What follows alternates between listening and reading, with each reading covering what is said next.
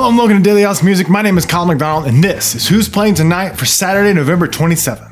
Now, first up tonight, you can check out the Trail of Dead and Friends Fall Fest 21 at the Far Out Lounge stage at 5 p.m. or at 6 p.m.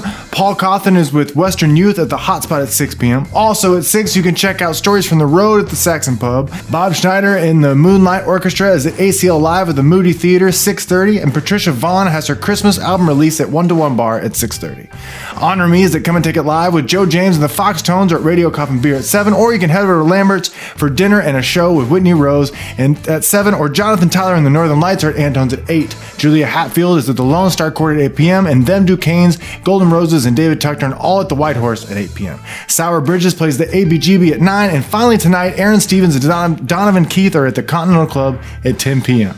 Alright, that's it for Who's Playing Tonight for Saturday, November 27th. If I missed anything on the show, please let me know in the comments down below. Thank you so much for watching. Do more, better, faster. I love you. There's nothing you can do about it. I'll see you tomorrow.